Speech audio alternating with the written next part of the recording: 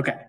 So there's this thing that I keep hearing people say, especially in like podcast culture or reviews. And it's whenever somebody says they dislike something. So let's say they dislike Josh Gad, just an example. Okay. And they dislike the fact that he was in Murder on the Orient Express or Frozen. And whenever they don't necessarily talk about his performance or what was annoying, but they say the Josh Gad of it all. Have you heard people start saying Okay. that? The I blank have of it all. not, but I'm usually about 3 years behind any slang. I feel like I don't know that it's just started, but I feel like I've been hearing it everywhere. But Okay. and especially when I listen to like movie podcasts, movie review podcasts, which I do a lot, there are so many different people that keep being like, and it'll be a person that annoys them or a person that's a problem, oh, the Michael Bay of it all. Or I've heard people even talking about Christie, or that like they're talking about the mirror cracked, and they're like, oh, the German measles of it all, or Oh, these. that's weird. It's weird, and it like means nothing, and I hate it. It's become like the worst pet peeve of mine now. Anytime I listen to a podcast, when somebody says it, and they could be someone I admire so much, and then they'll say the blank of it all. And maybe nobody who's listening has heard anybody do that. I feel like I've been hearing it everywhere. It's like when you learn a new word and then you hear everybody use it. Yeah, and you would swear that you'd never heard it before. Hmm. And I feel like maybe it's all like, I don't think it's a young person slang. I feel like it's all millennials doing it, because I don't think it's any like young people I hear, but it's driving me crazy. The blank of it all. Okay. Good to know. No, this is new to me. So I'm going to be using that a lot more now. So with that, we're trendy. The Sophie Hannah of it all. Well, welcome to Don't Drink the Tea, the Agatha Christie podcast where we analyze books one by one. I'm Josh. And I'm Charlotte. And today we are going to be talking about the Sophie Hannah of it all. We're not talking about a book written by Agatha Christie. We are talking about a book written in the Agatha Christie verse. Ta-da! I'm excited for this.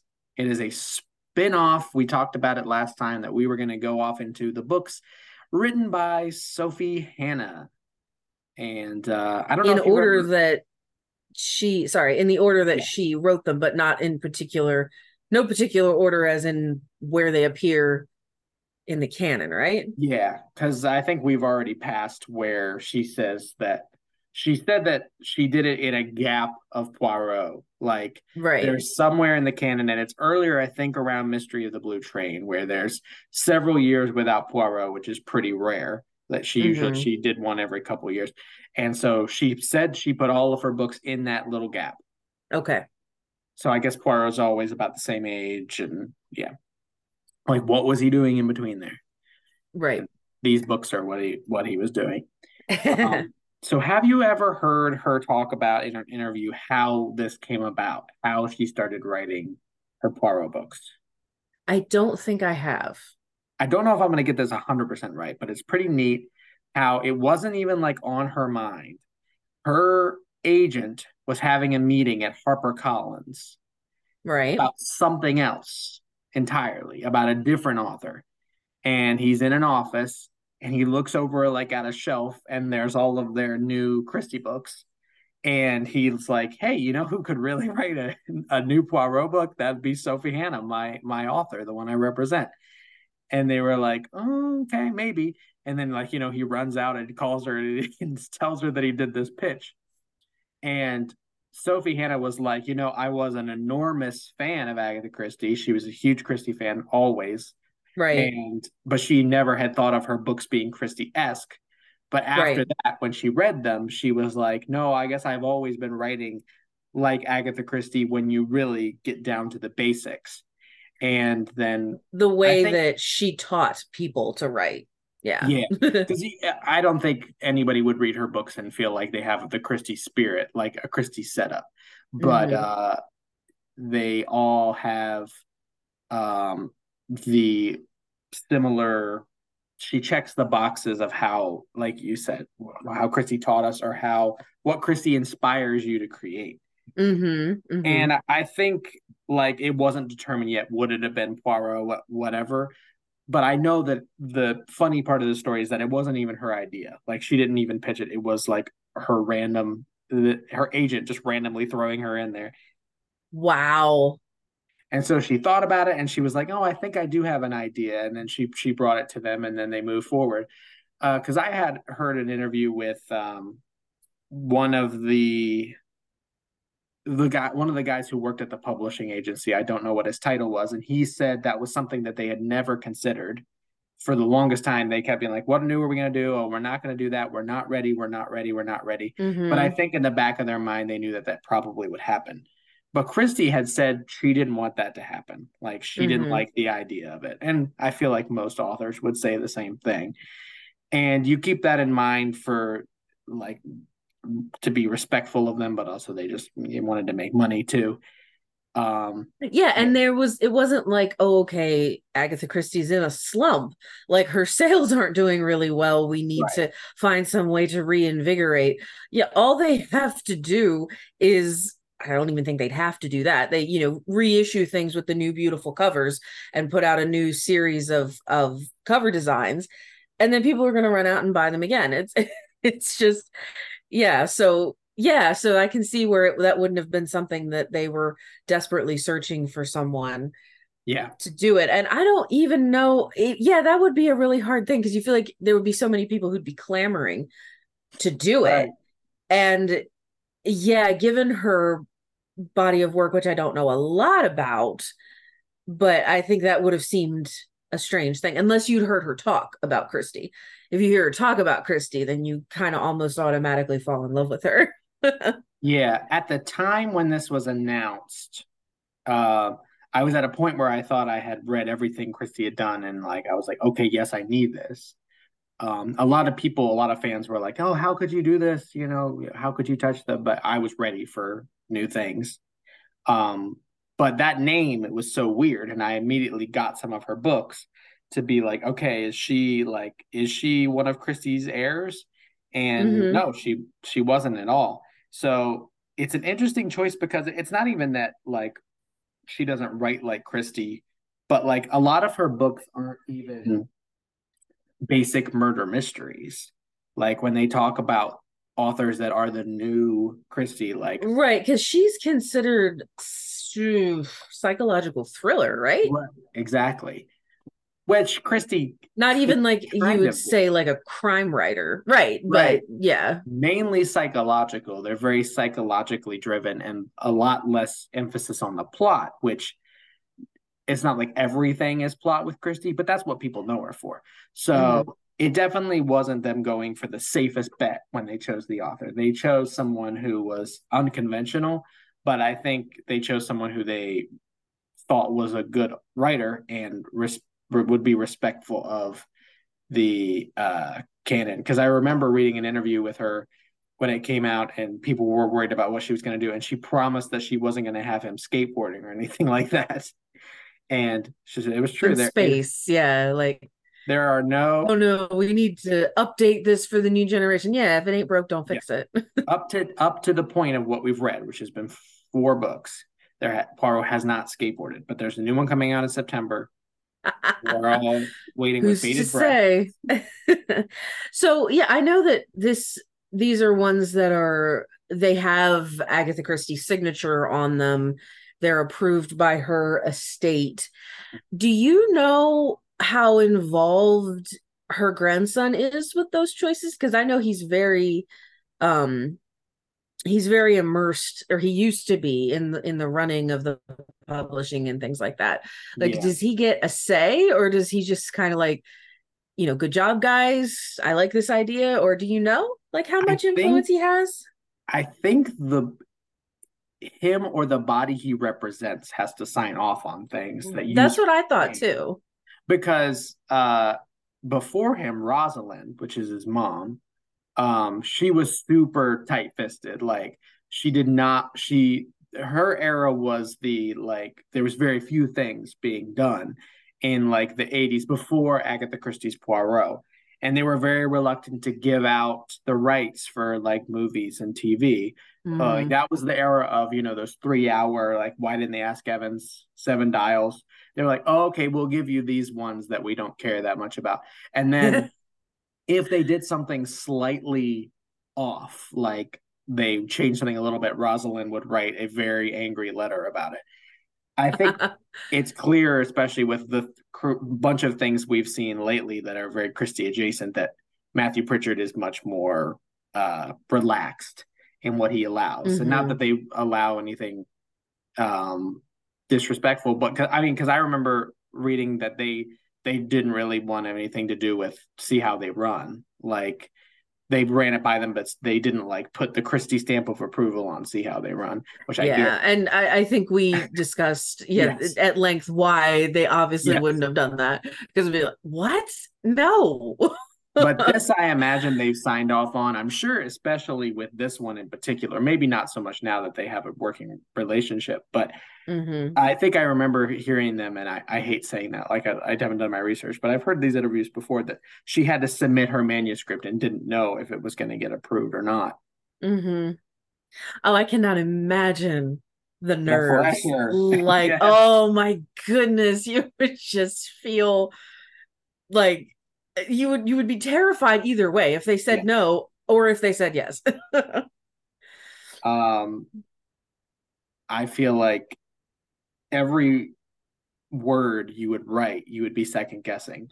Because, Hmm. I mean, even thinking about writing a book that your friend listens or reads, but then thinking, I'm submitting this to Agatha Christie's grandson, and they get to decide, is this worthy of the queen of crime, Dame Agatha Right. Christie? Or anyone who had read, like every Poirot. Like if you just Yeah, ask someone who was, an aficionado or something about it, that they would feel very strongly. yeah. And who could write really an extended, like a continuation that would please every fan, every expert? I think that would be impossible. Right, because everybody has such differing opinions about her work, let Yeah. alone, but I really like that it's controlled. Hmm. That that they put thought into who they wanted. Well, or serendipitously it happened, like Yeah. with the story that you told. But that it wasn't like that it just became like everybody could write a story with Poirot in it. Yeah. Would cheapen it. And yeah, which happens a lot with now, with like, it's been going on for a while, like Sherlock Holmes Yeah. or Sherlock Holmes adjacent books, because I mean that's been forever. Exactly. But it Or becomes a James Bond glut now. of things. Yeah. Yeah, that you would never be able to read them all or take them all in, and some of them are just, really bad. Mhm. Yeah, especially with a character now that, I mean, I don't know how much Sherlock Holmes is in the public domain, but a character that is that old. And I was going to bring up Sherlock Holmes on this because it's not strange for us now, I think, to see a book on shelves or even see a movie or TV show that has Sherlock Holmes in it that is not in any way, quote unquote, based on something Conan Doyle wrote. Like it's Hmm. putting him in a completely, like, we wouldn't bat an eye at that now because we're so used to it. So this is Right. kind of the first thing. Like, of course, there was one-off movies here and there, but more so with Miss Marple. Like there was those Margaret Rutherford movies, which we'll talk about one day in the Hmm. '60s, where they put her in random stories, and then the Agatha Christie's Marple show is much more liberal with the changes. But with Hmm. Poirot, like here in English language, foreign language is different, but with Poirot, they've been much more protective of that brand, I think. Hmm. Like we don't see a Yeah. whole lot of Poirot that is not very closely tied with the Christie books. I mean, there's episodes of like the show that are different, but most of the time you're not seeing Poirot in a Right. different Christie. Right. And like you said with Sherlock, like you got like the new shows, like you've got Elementary, and you've got, well, I say new, I mean modern, set Yeah. in modern times. Like we haven't had a high notoriety Poirot that's set in any other time than where he belongs, you know? It would be very unusual, I think. And I imagine, well, I imagine someone could make it work, maybe, but I don't want it. And maybe, but that's what I was wondering. Like, maybe this is the beginning because I'm sure when they first started doing other things with Sherlock Holmes, that was quite a ways back. Um, Right. I was looking at books that were written by other authors of Sherlock Holmes stories that were, were back in the, you know, 40s and 50s because it's a much older brand than Poirot. And Yes. so, like, is this the beginning of things changing? Where, I mean, since this has come out, what we've had Poirot video games, and Yeah. just recently, for first they were based off of books that already existed, but one recently came out that was completely original, and I haven't got to play that yet. And then we have a Poirot movie coming out that is loosely based off of the source Hmm. material rather than sharing the title. So I just wonder if not necessarily this is the start, but if we're getting into an era where it's more acceptable, at least generally, the fans still get annoyed, but To play generally, with it a little bit. yeah. And I'm Yeah. okay with that for the most part. Like, I don't want to see him skateboard. I don't know that I would like you said, a modern Poirot. I would watch the heck out of it. Yeah. I don't know if I like it, but Right. Right. this might be us seeing new things. But I'm glad to have new content. But right now, nobody's doing that, and have so much content that's Christie related thrown at us that we could be Yeah. podcasting for the rest of eternity. So we don't need to be asking for it. Which But I is feel which is like, our goal. yeah, Yeah, so I know we're gonna move into the meat of the book that we're actually here to talk about, and Zach is not here to like give us any type of focus whatsoever. That we just can geek out on it. But a cute story. Someone came into the bookstore, this elderly lady, she was like, I don't remember which Christie's I have. She wanted to buy a Christie, but she didn't know. And her daughter was like, oh no, the list is at home. What are we going to do? She's like, I'm pretty sure I don't have this one or this one. So she comes up, she's like, did you know that she wrote like 35 books? And I was like, I hate to tell you not even this, close. but it's more like 70 or 65 or 70. I probably told her wrong. She's like, oh, Yeah, it's 66 crime novels. okay. So crime novels. And so then you have to think of short story collections, the romance books, and I think it's closer to 80, but yeah, 60. So she's got Yeah. doubled. Yeah, Yeah. But it was so cute. that's really funny. I feel like I've talked about it on the podcast before, but when I was a kid, I went up with one of them, and like, the person behind the counter said, like, oh, it's funny that, you're a kid and you're buying this book, even though all kids start with Yeah. Christie. But um, my mom was like, yeah, he wants to collect them all. And then the lady was like, honey, don't you know that there's like 100 of these books? And she said that like she was like poo-pooing my idea. And I was like, awesome. Like, I'm gonna be Challenge doing this accepted. for the rest of my, and I'm still doing it. There's still some I don't have. Yes. The So anyway, beginning of the slide, the first one that we are going to talk about is the Monogram Murders. That is which was the published in 2016. 2014. Oh my. Okay. It is the first in the series that is called the New Hercule Poirot Mysteries, according to Goodreads. New Hercule Poirot Mysteries number That's one. on the very top of the, Yep, the yeah. New Hercule Poirot Mystery. Yeah, so like we said, there's four now. There's one coming out in a couple months. I don't think we're going to be caught up, and but this is the start of it. I remember I was so 2014. I was 17, so way too old for this. But when I went to the bookstore, I hadn't been buying. I mean, I've been buying Christie, so I hadn't been buying new books. Usually, you thrift Christie and for the old cool covers. Yeah. And when I went to the store and saw how much it was, and I think you were there too, and I was like, I want it so bad, but it's so much money. And you're like, okay, we can split it. We can have like joint custody of the book. And I was like, oh, thank Right. goodness. And it was probably decades before you got it, but probably just until now. I think we both read it when it came out. Yeah, well, obviously you read it first because you read quicker, and then I read it and promptly forgot 95% of it and just recently had the pleasure of rereading. So if then you can remember, if you can harken back, um, I'd like for both of us to just talk about our first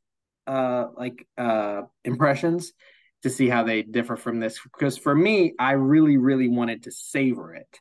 So I remember like every night I had to have the perfect scenario, like, it was the same time of night. I had to be really comfy in my chair and it'd be dead quiet in the house. And then I would read it like with, a drink or something like that.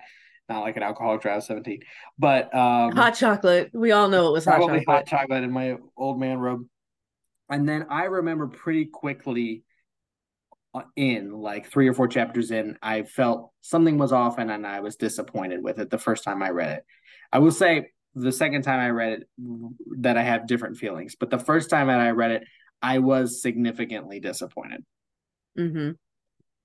How about you? Do you Yeah, remember? I'll try or I'll make something up. No, same thing actually. Well, not like that. I think I read it too quickly, Mm. and I think that's just the even though I have never read an actual Sophie Hannah by Sophie Hannah book, And which I've I only need read to. one to date now. Yeah, but I feel like she writes in a way that requires your full attention, and I did not give it that when I read it the first time. I was speed reading it and not savoring it. And I remember being like, well, this is like, I was like, okay, whatever, but I'm not blown away. I don't know what I expected, but I had an attitude about it. Um, but yeah, which is really mean considering the fact that I didn't even remember what happened. And that wasn't any fault of hers. Not like, okay, it was lousy and it didn't make an impression. It was not that at all. I didn't give it its full attention. And also, I genuinely think this is a book that requires two reads I agree. to process, because when I read it again, even though I didn't fully remember what happened, I paid more attention. I was more focused and I enjoyed it more the second time. But I feel like that's just, and I'm happy to hear you say the same thing, that the first time you went through it, you're like, Yeah, but I just feel like this, even if you were picking this up for the first time, I would say read it twice. for sure. I think, and that's the reason why I'm excited to discuss it so much is like I always say in this podcast, I love when you make choices.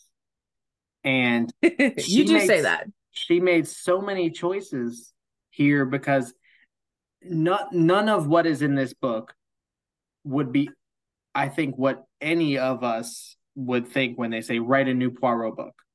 Like it is far from that, not in a bad way. It's just like a very abstract book in the scenario that like I never would have connected those dots. Like only Sophie Hannah could have come up with doing this as the next Hercule Poirot mystery. I don't think anyone else in the world would. And I think many authors would probably have played it too safe and Mm-hmm. it would have been boring. Yeah, I guess at this point we should probably give the synopsis Yeah, because we know what we're talking about, but if there's anyone still listening, they don't know what we're they're dead. talking about. Yeah, So, the Monogram murders, can you give us the sleeve, the inside sleeve of course I pitch? can. So Poirot he's in a coffee shop. He's taking a vacation from himself. He's in a London coffee house and he's got this internal monologue about how like annoying people are and how bad the coffee is.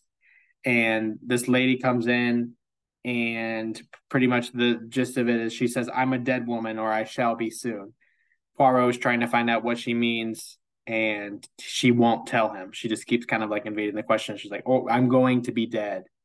And then later on, Poirot learns that 3 guests at this hotel have been murdered, and each one of them have been found with a cufflink, a monogram cufflink in their mouth. And Poirot believes that these two incidents are connected.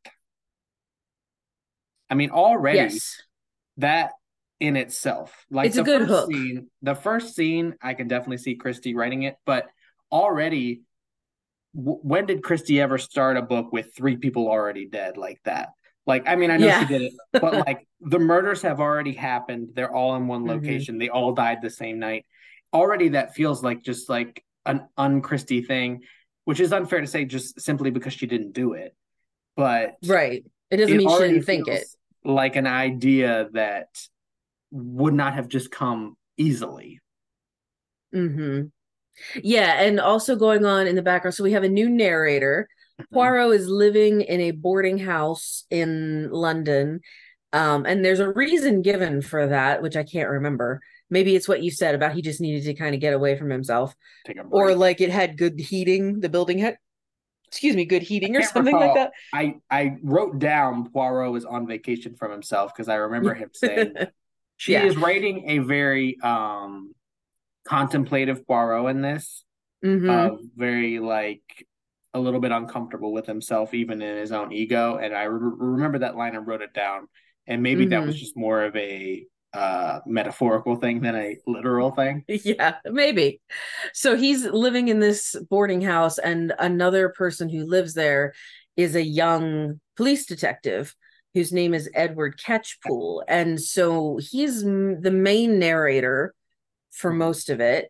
And of Yeah. course, the first thing your brain is going to go to is like, oh, this is the new Hastings. Mhm. Which I guess in a tiny way, I don't know, would you say it's more of an homage to Hastings than a because I mean and that's kind of polite too, because we first meet Poirot through Hastings. Yeah. So it seems fitting that, even though like you said the beginning scene is Poirot himself, but um yeah, the description of Edward Catchpool I wrote down because I really liked. He described himself as a straightforward person who works best at straightforward things.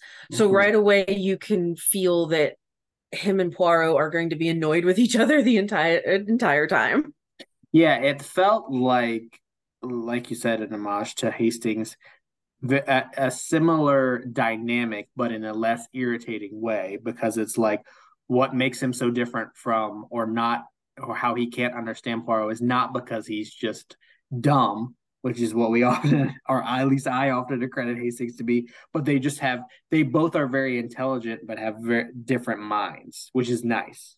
Right. And she also introduced, and not to an annoying level, but she introduced like all of Catchpool's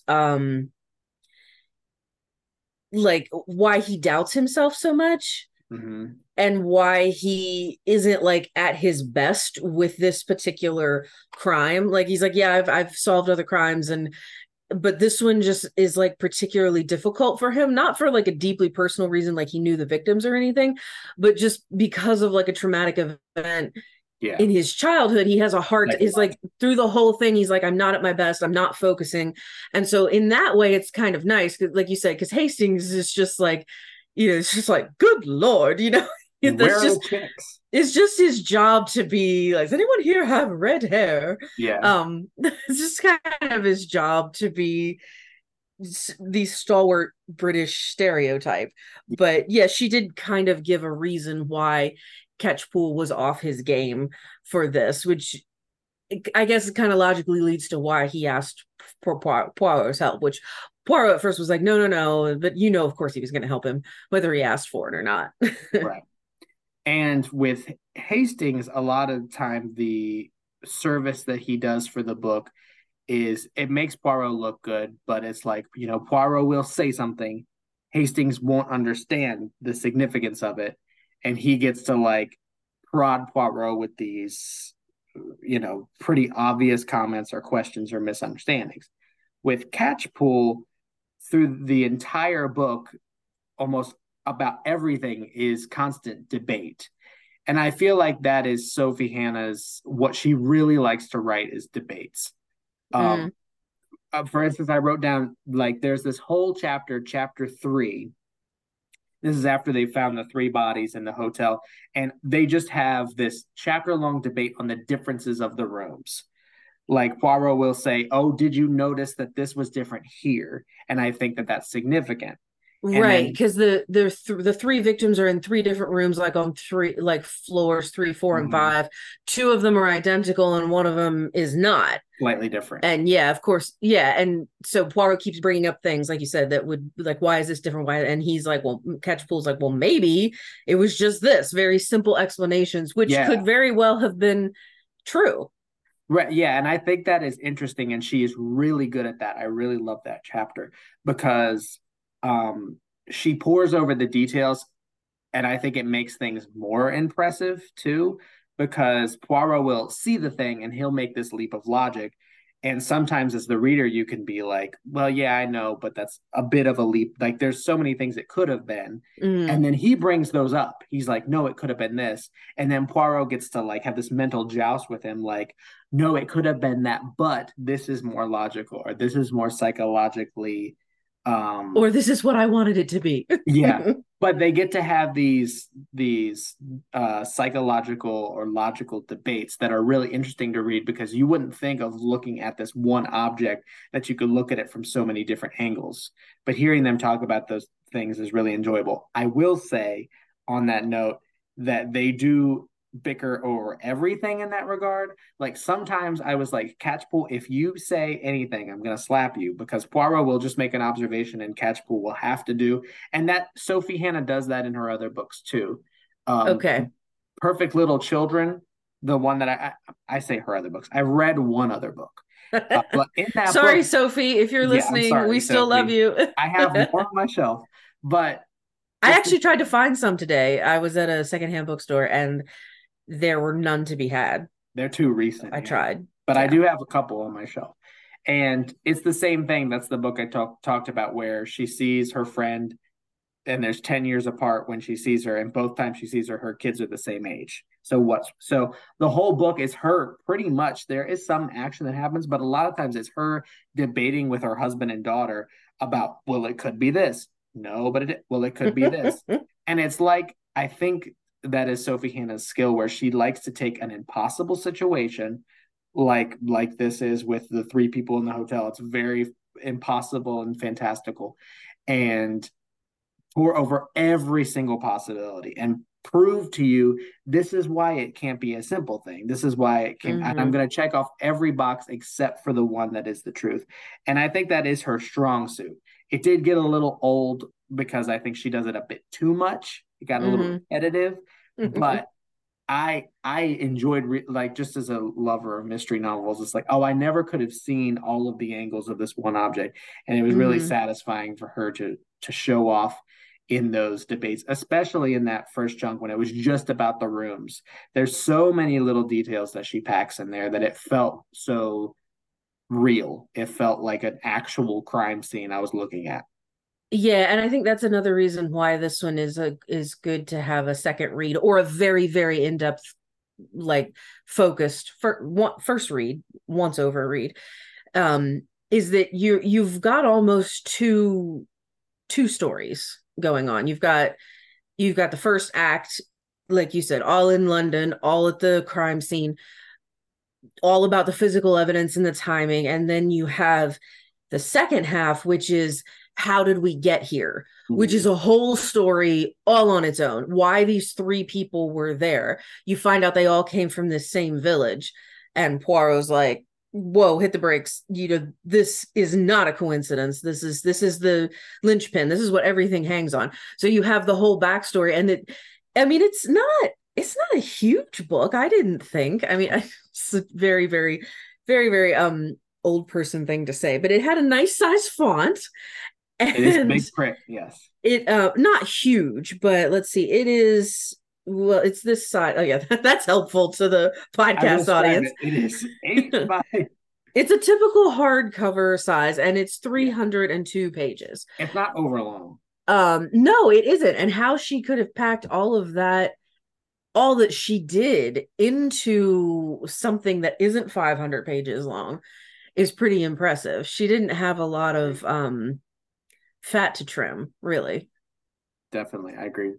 And I find it so interesting that, again, that she chose to do this for her first book because her other books don't even do this. But I think about early, like, we're still in the era of Christie's, the closed circle suspects, and but this book, it doesn't really have a whole lot of suspects. A lot of times they're even piecing together what the mystery even is, and slowly through the book you kind of glean suspects and characters, but it's not the usual Christie setup where it's like, well, here's these 10 people we know they're connected to the crime, whether it's they were at the location or they're part of the family, whatever. Right. No, she pinballs off of that a lot. Like some of the very important characters you don't meet till halfway through. Yeah. And it feels a lot to me, even like later Christie, like Nemesis, By the Pricking of My Thumbs, The Clocks, books where the mystery is this obscure thing at the beginning, and slowly over the course, you are gathering more of those facts, but not at all the way Christie usually does it, where she delivers the cast to you at the beginning and you get to deduce from it. She's doing something that's is a later Christie style, definitely not Mm-hmm. early. And it's funny because when we get to the next one, she does the other type of Christie. She does a closed circle with her next one. Yes, that's Um, right. She does. So I I think have it's just only, you a said there's bold four of choice. these. There's four of these, four Sophie Hannah Poirots without the new one that's come out. So Yeah. I've read two, and I remember second. The next one's Closed Casket, right? Mm-hmm. Okay, I remember that one a tiny bit more, but there's a lot of brain cells missing since the last time. But the next two are Mystery of the Three Quarters and The Yeah. Killings at Kingfisher Hill, which You I have have not read them. no clue about. I Absolutely will blank slate. I will back you up on that because by the time those two books came out, I was a big boy and could buy it on my own. And I told you that I would let you borrow them, and you just would tell me when you were ready for them, and that never came. So I know you didn't read Right. those two. No, and I'm definitely gonna buy, I've been putting it off. I'm gonna buy The Killings of Kingfisher Hill myself because I love the cover of the edition we have at the bookstore. Red It's Diamond so One. pretty. Yeah, it's so pretty. And like this is really petty, but kingfisher is like one of my favorite birds, and I just love the word. So just Yeah. the fact, I know you said that that was like spoilers, that was like an inferior story. I love the title But so I thought it much. when I read it at first, so I don't know how So else I things would could come be back. different. Yes, that's right. I had only read any of these once before this one. Okay. Um, and thinking back on them, each of them I have something that it's like, which I love. Like there's for each of them there is at least one aspect, even the ones I didn't like so much. I really want to talk about this one thing that she did that was really interesting and new, like Hmm. even new to the world of Christie. So what was Um, it in this one? so with this one, it was literally just that setup. I find the setup fascinating that she even shows how bold it is. But Hmm. one thing she talked about, and she does this in all four of her books, but especially the middle two push it to like a really satisfying degree that I have trouble remembering a lot of the details of these just because I haven't pored over them as much as the regular Christies. But I remember the motives of the murder for the two middle books because of how neat they are. She talked about in an interview that one of her favorite Christie books is After the Funeral. And I won't spoil After the Funeral, but After the Funeral has a pretty unique motive for murder. Hmm. And she said what she liked so much in a crime novel, and especially Christie, was when the motive for the murder and the solution was something entirely unique to the murderer. Like it wasn't just that they killed for gain or that, but the reason Hmm. why you killed this person could be only your reason. Hmm. And Yeah, Christie not your didn't do, standard yeah, bench. Like, yeah, yeah. exactly. And Christie didn't do that a ton, but she did do it. Hmm. And I think Sophie Hannah, with those two examples, does it in the most clever way that I've ever read. And that's saying a Cool. lot with all the mystery books. This one is not the highest of the endings of all of them. It's really interesting how complicated, like I admired how complex this was plotted. That's what I wrote down too, that the plot was definitely complex. Yeah, because the sum up took a long time just to Hmm. unravel all of the strings, and not in a way that I was like, oh, brother, and just in a way that I was like, wow, this is like a lot. It felt like, oh, what's that book? One, Two, Buckle My Shoe. It's like with One, Two, Buckle My Shoe, I will never remember exactly what happened, Like, because even with this Yeah. book, I can't exactly remember the whole murder plot, but I Yeah. remember every time I read it, the feeling that I get is like, wow, how can a brain come up with this? Like, it's not Hmm. overcomplicated, but there are just so many threads. Because right now, honestly, if we were going to spoil this, which I don't think we should since it is No, newer, I was gonna say, yeah, these are too recent, yeah, and but so yeah. I could not spoil this one. Like, it's too complicated for me that I don't think I could. The next two I could, but this one I don't think I could easily do it. Yeah. Yeah.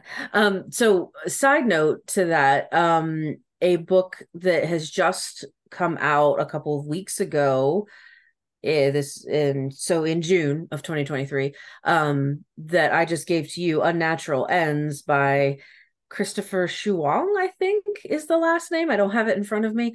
If you like that convoluted multiple Mhm. thread kind of thing, then I think you're in for a real treat with that Oh, one. nice. And that one is so, because you get so many things now that are like the new Agatha Christie, or fans of Agatha Christie will love this, and I'm like, stop putting that on blurbs, Right. because no, not like It means nothing. 75% of the time they're wrong, whoever said that. It's just to catch people like us. But this one, And it works. this yeah, of course, yes it does. But this one, Unnatural Ends, like, I feel this one we should discuss it on the podcast, Oh, because nice. it is that involved. That's It awesome. is that, like, you cannot separate it from Christie, in my Mhm. opinion. But we'll see what you think Cool. I look forward to after it. you. Yeah. I even thought of that, like the new with this, like we said at the beginning. Nothing about this book. Like, if you took Poirot out of this book, I don't know that if anybody would read it and say it was the new Agatha Christie. Like, and she said she didn't want to imitate Christie's writing style, which is hard to do because Christie doesn't have, like, that unique of a voice. She was very simple and economical. So if you tried to copy it, you never would sound like it. And so that's why she wanted to put it in the voice of another character. So it didn't seem like she was trying to sound like the way that Christie wrote, because I think that's an Hmm. impossible task. Well, she wrote so differently too. I mean, Right.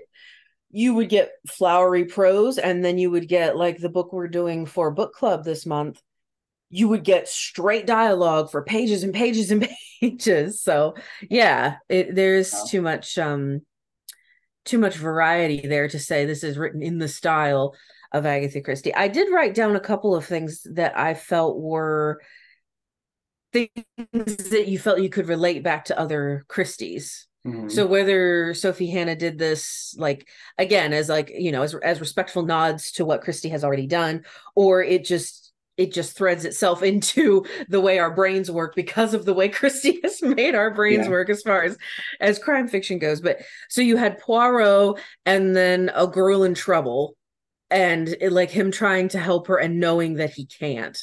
So that was a dynamic that you see several times, like Yeah. Death in the Nile, Peril at End House, and there's more. It's something so simple as just a chair facing away from a door that Mhm. is comes in. You spotted that as well. Yeah. As an Ackroyd thing. Right. Um, Someone impersonating someone. I mean, that's just kind of typical trope. Messing with the time of death, Hmm. again, kind of expected. And then, like, having too many clues, Right. which Christie Point did Express. Yeah. sometimes, Hmm. which I like, because it's natural for you to get distracted by that. Hmm. It's a very easy um candy to throw out and be Yeah. like, oh look, go over there. Um and I feel like that Sophie Hannah did that because she was writing a Christie, not Definitely. just because it's a way to do it, but that's just me. Yeah. And I've heard her say multiple times her favorite Christie is Evil Under the Sun. Um, Oh wow. she has said The Hollow a few times. I think, like, artistically she likes The Hollow the best, but the plot she likes Evil Under the Sun the best. And I could see that a lot in this book. Like, even though, setting wise they couldn't be more distant, but it's like Mm-hmm. when you get to the solution of Evil Under the Sun, like everything is packed into that. Like, changing the time of death, impersonating a person. Like all of the tricks are packed into this little ending, and that's what she does here, where it takes a while to unravel it, even though it's not all that complicated when you really get down to it. But getting through all of the subterfuge and webs of lies, and I could see where she's coming from because I've heard her talk about Evil Under the Sun like a lot of times in different interviews. Interesting. And like we've said, so she is such a delight to listen to. One thing I love about her beyond any, like, if I had to choose a Christie expert to listen to for the rest of my life, it would be Sophie Hannah. Yes. Because sometimes I'll get annoyed with certain ones and I won't say their names, but just because, like, they can be a little dismissive of what they believe is weaker books. Yeah. And she, like, never behaves that way. Not Yeah. that she doesn't like this, but she'll always say, like, I like this one. I like that one a little less. But she always says, like, what's highest to me is readability. And Mm-hmm. it's like, maybe this doesn't have the greatest plot or the greatest characters, but like when I read it, I'm like, oh, this is a book. Like, Right. this It's is you. so Yeah. great It's to read. you can have a list, you can have a checklist, you can have a rating system, you can have whatever you want, but you cannot quantify if something just makes you feel a Yeah, certain way. It's just like, an I like this enjoyable book thing. because of the way it makes me feel. Yeah. And Exactly. you know what, I think somebody captured it. I was reading a couple of blurbs for the new one that comes out in the fall, Mm-hmm. and one author who was had written a recommendation, there we go, for this book, they called her writing egoless. And I thought, Mm-hmm. so egoless. And I thought that was so nice because that just sums it up perfectly. She's not there to be like, I'm Sophie Hannah and I wrote all the new Poirot books. She's like, I've been given this wonderful Yeah, treasure in my hands and let me make everyone proud. It's it's great. about Poirot. It's not about her. And that comes through, and her love for Christie comes through. Yeah, it would be so, so cool to just listen to her talk about Christie. Yeah. Like she has like the coolest takes in the world. Like when I hear her be like, "Oh, I like that one," like, I don't hear anybody say that they like that one. Like Mm-hmm. it's so interesting to be uh just an admirer and sometimes to like take away like the harsh critic where you have to be like, well, I have to be um what's the word, subjective or you know, Mm-hmm. Objective. objectively. Like objectively, this isn't like no, it's sometimes this Yeah. is not about that. It's like emotion versus intellect is okay to be like emotion, Yeah. like this is the greatest book I've ever read. Yeah. And that was, and I know that we talked about this when we read the essay collection, because she wrote the foreword, because she was talking about a panel that she was on, and Yeah, she said everything that the other members of the panel said, being, snobbish. And in your head, you're shouting, no, you're wrong. And here's 10 reasons. And Sophie Hannah wrote like exactly what you're thinking. She's like, right, no, that's not so. And here's why. exactly. It's like, well, oh yeah, well, Agatha Christie isn't Shakespeare or anything. It's like, no, she never tried to be. And like what she has built, people reference now and accept as a framework. It's the touchstone that everything else is measured by. Yeah, And who brought Shakespeare into this? it's apples and oranges. Right.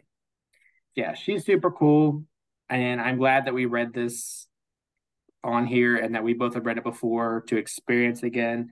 And I'm really excited to rediscover the next couple, and probably won't be incredibly long before it because we want to keep it semi fresh.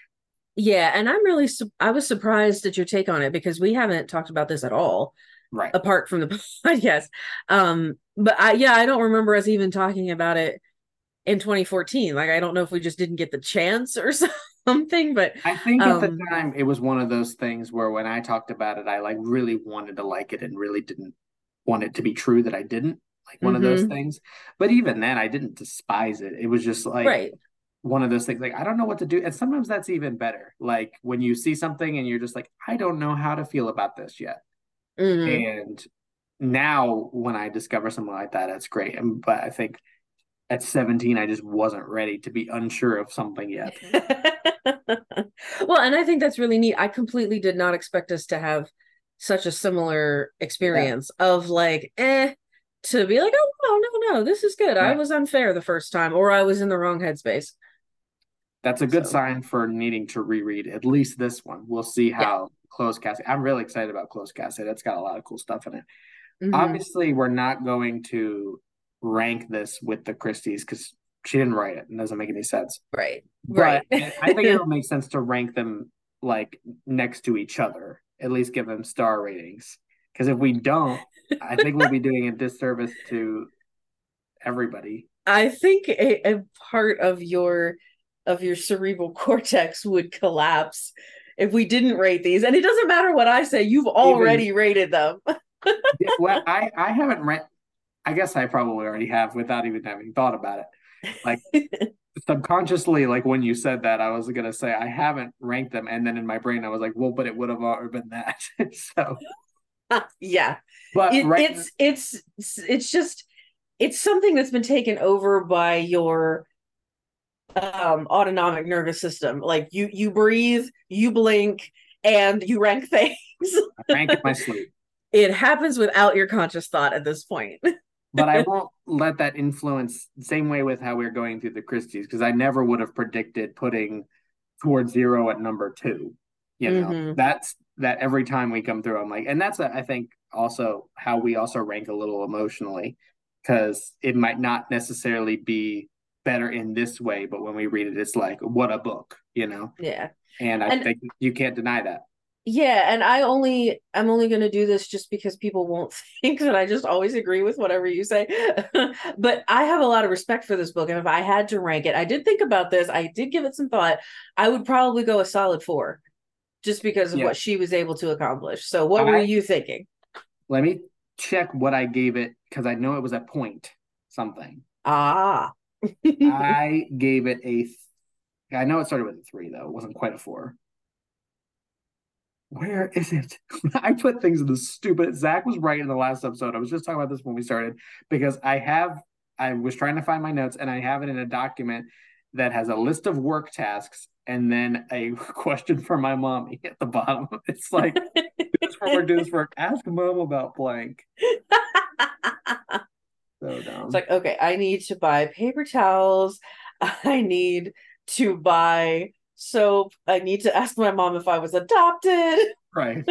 What time was I born? So I gave it like a three. This is like really getting like splitting hairs, but I gave it like a 3.7. So Okay. yeah, like well, close enough to four. Um, and I think what I don't like about it is it makes up what's really cool and unique about it. So 4 stars, I am quite happy with that. Okay, And then cool. I excited to think, read the next. yeah, me too. I think what I really like, besides the hook, everything we talked about her being so respectful of Christy and not interested in the fame for herself. When there's a little section, and it is important, but it doesn't take up a huge amount of space in the book, but where they go back to the village that's like the epicenter of this tragedy. And there's again, not to give too much away, but there's a woman who lives, she was the vicar's wife, but he's passed on, and she lives in this long 1 story, like, converted shed kind of thing. It's a house, but like all one side of it has all these windows and they look out on the graveyard.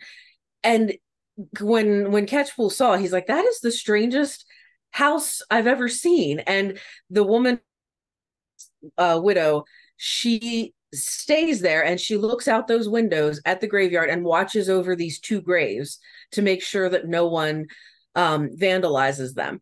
And just that description, for some reason, to me was so unique and powerful. And that woman, I think her name was Margaret, I think was the name of the character. She was just really cool anyway. But something about that moment I thought was just so well written, and it so had, like you said about the hotel rooms, like she put in so much rich detail without overloading you. She just allowed you to picture it, which is Yeah. magical. I don't know how authors can do that. That goes along with what I was saying about the impossible or the completely unique motive I think she likes to make somebody say an impossible thing or be in an impossible situation, and then prove to you exactly how a real person would get there with very Yeah. unique psychology. Like that instance, like why would someone do that? And then you do believe it. Or even the girl at Yeah. the beginning saying, I believe I'm going to be murdered, and you think it's that, but then over time you're like, oh, like you prove it to us that however improbable is a possible thing given these Hmm. sets of um situations. She talked about how in her mind she didn't need things to be realistic, like when it came to crime stories. Like she wanted things to be like fantastical but not impossible. And I was like, Right. oh, that I really like how that sounds, because that's what crime genre should be. Like you're okay with the book having this. Of course, nobody would murder somebody in this way that's super convoluted, but it Right. could happen in a real world. And Right. And if you don't have that, if you take away that fantastical or that uniqueness, then you just have a procedural, which is fine exactly, if that's what you want, but you just have, okay, same thing over and over again. We're going to cover the same territory in a slightly different way, but it's not going to really be like what's that thing they say, if you hear hoofbeats, it's probably not a zebra. Like, if you hear a hoofbeats coming towards you, it's like, okay, what's the chances that it's a horse or a zebra? It's probably a horse. But the zebra is much more interesting, and you hope when you look around the corner that you see a zebra. yeah, you don't want the same thing every time. And when I heard her say that, I like loved it and kept thinking about it over and over again. And then recently I was reading the introduction to The Passenger to Frankfurt, one of Christie's latest books, and ones that people say that they really hate. But it has a brilliant introduction in it where Christie just talks about, hey, this book is insane. And here's how I justify that. Because that book is called Passenger to Frankfurt, an extravaganza, which is what the publishers demanded she put there when they read how insane the book was. But I just That's loved, amazing. I guess I've never read that one. yeah, neither have I, but I'm reading it now, and because I got a new really cool copy of it at the store, and I immediately wanted to read it. But she talks about how crazy the book is. And she said, to write a story in this year of our Lord 1970, you must come to terms with your background. If the background is fantastic, then the story must accept its background. It too must be a fantasy, an extravaganza. The setting must include the fantastic facts of daily life. Can one envisage a fantastic cause, a secret campaign for power? Can a maniacal desire for destruction create a new world? Can one go a step further and suggest deliverance by fantastic and impossible sounding means? Nothing is impossible. Science has taught us that. This story is in essence a fantasy. It pretends to be nothing more. But most of the things that happen in it are happening or giving promise of happening in the world of today. It is not an impossible story. It is only a fantastic one. And I love that Nice. because Yeah. that is the golden age of crime. And I constantly complain that, which is crazy, that new crime or mystery books are too realistic. And I don't mean like gory, like in that way. I just mean like too down to earth and too predictable because we're Yeah. not thinking with a creative Too stroke. too pedestrian. And Too mundane. it's okay for things to be fantastic sometimes. It's Yes, okay to it have is an okay. extravaganza, but we're not going to get to Passenger to Frankfurt for a really long time. It's one of the last ones she ever wrote, Another but I'm 10 enjoying years it. from now. Yeah, exactly. Especially with the rate that we even had just trying to talk about this one book. Anyway, It was enjoyable. it I was an hope everyone enjoyable else book. enjoyed it. And I do hope that people will, like, even if you haven't read very many Christies, in some cases, I think that might give you an advantage. You can Yeah, enjoy this book on a different level. yeah, it's definitely worthy of checking out, or even you don't have to read them in order, even one of the later ones. Same as reading with Christie. You can read any Yeah, of I them. was gonna ask you about that. These aren't in any way sequential. And I think they might like reference each other, but the same But as it's not any like you're gonna miss something that right. is a link in the chain to the next one. No, Yeah. you could pick which is good. That's how it should be. Cool, Um, cool, cool, cool, cool. yeah, so hope you enjoyed this episode. Please rate us on wherever you listen to our podcast. Give us a 5-star rating, please. That would be nice. None of this and 3.7 nonsense. follow us on Instagram. And we Yes, will be back please. with an Agatha Christie masterpiece, Crooked House. I have a really long pause there because You, I thought you swallowed a bunny or something there. It just looked a little frightened. I'm about to succumb to a burp, and I didn't want to burp as I said the title. Let me try again. We're going to be reading Agatha Christie's Crooked House, and we're bringing in the 1950s with a stellar masterpiece, Crooked House. Which I think you might have mentioned recently is one of her personal favorites. Yes, it's in her top 10. Cool. Let's I'm find out if excited that's about that. justified. Me too. We'll be talking about that next. Join us then. We'll Have a be good one, back. my friends. Goodbye.